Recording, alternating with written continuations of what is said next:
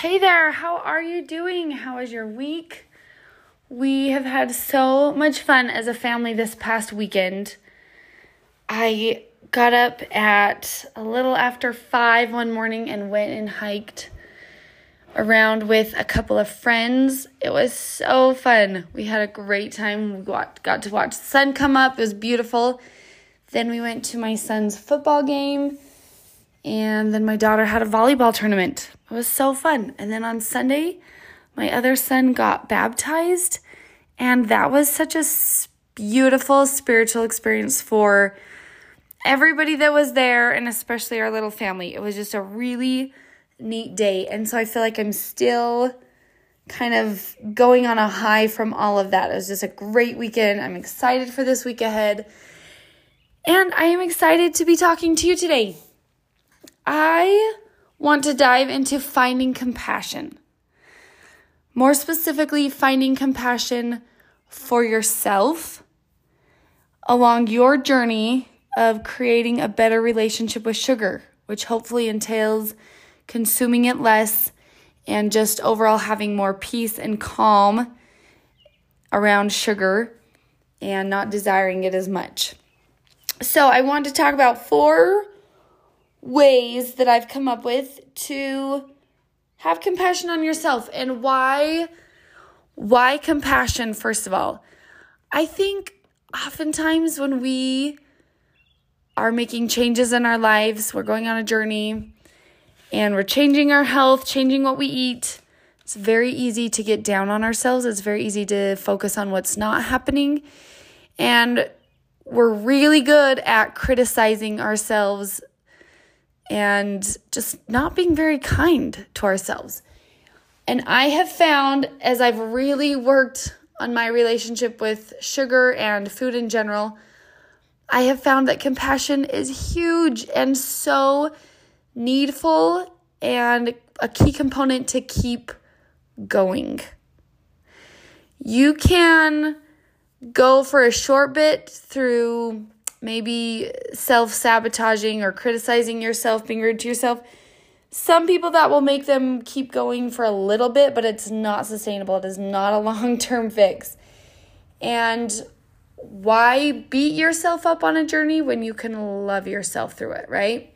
Easier said than done. So I want to give you 4 tips today to helping you find compassion on your journey to changing this relationship. Okay. The first one, and these might sound so simple and so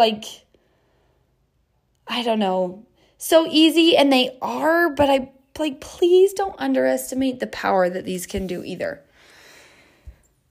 Number 1, check in with yourself.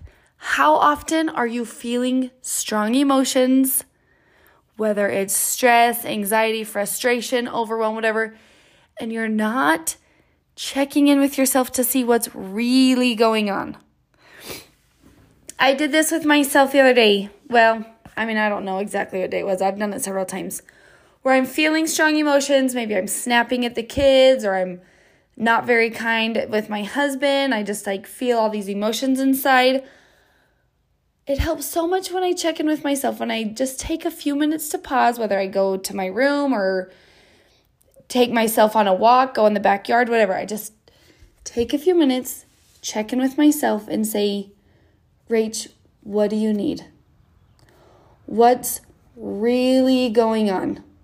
What are your thoughts that are creating these emotions?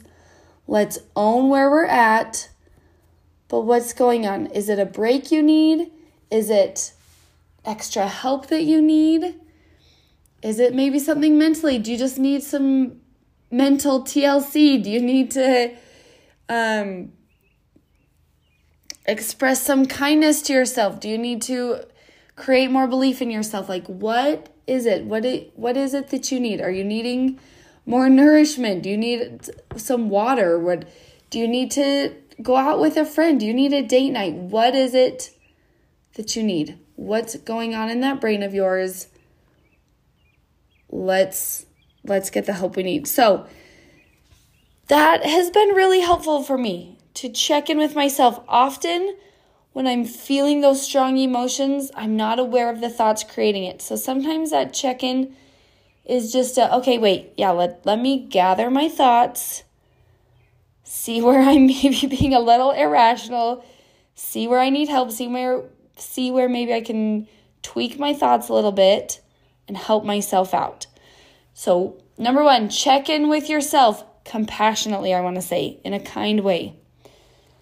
Not in a way of like, oh, what's going on? What do you need? You're such a mess. No. Not belittling yourself. A real, true, honest check-in with yourself. Okay, number 2, focus on your wins and what you're doing good at. Again, on a journey, it's so easy to focus on what's going on wrong, what's not happening, and how far we are from our goals.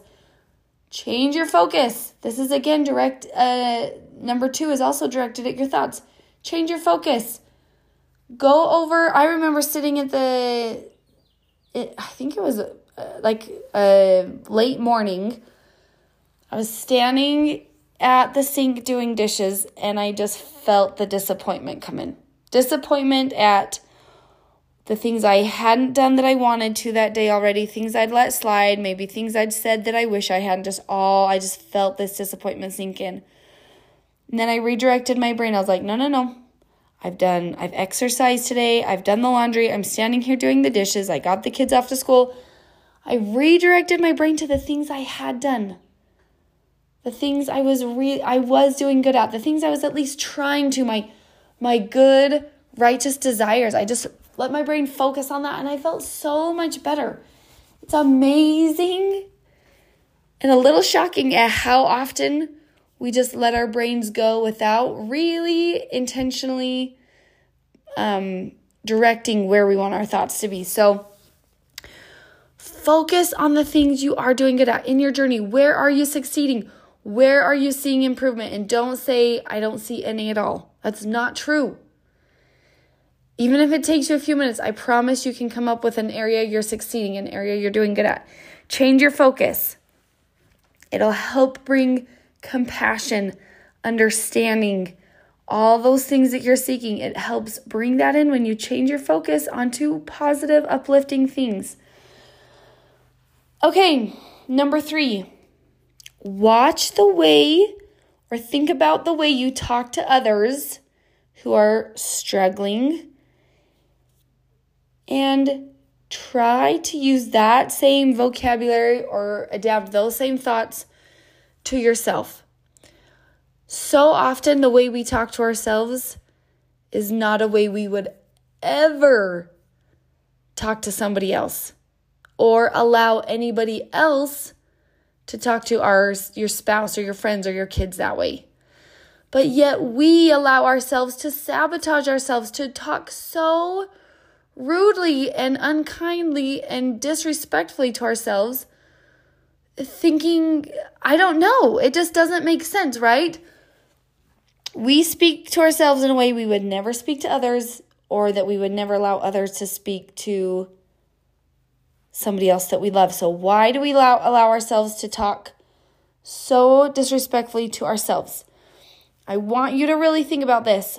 How would you talk to somebody who's struggling? Can you then talk to yourself, find that compassion for yourself, and talk to yourself the same way? I promise you can, and it's life-changing because I've done it. I've done it in my head, and I've done it as I've looked at myself in the mirror, and the love and compassion that came flowing was like, whoa. I mean, it was really... It felt weird. It felt a little foreign because it's not the way I've talked to myself. We're often very hard on ourselves. But I want you to try this, even if it's in small ways. Even if you feel so foolish doing it, in the smallest ways, start being kind to yourself. Start talking compassionately to yourself as if you are the friend you would be talking to. And see what changes. There is power in it. And I hope you'll practice it so much that it will just become the normal. And when you find compassion for yourself, you are going to show up that much more compassionate for others. I promise your compassion on yourself reflects your compassion on others. It really does. The more you increase it for yourself, the more it's increased for others. I've seen it. Same with love. As the more I love myself, the more I'm available and know how to love others. It's amazing. It's amazing.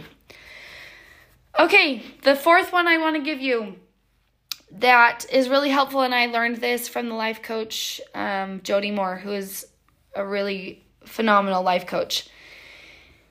When you talk to yourself and tell yourself the truth, add the words, and it's okay at the end.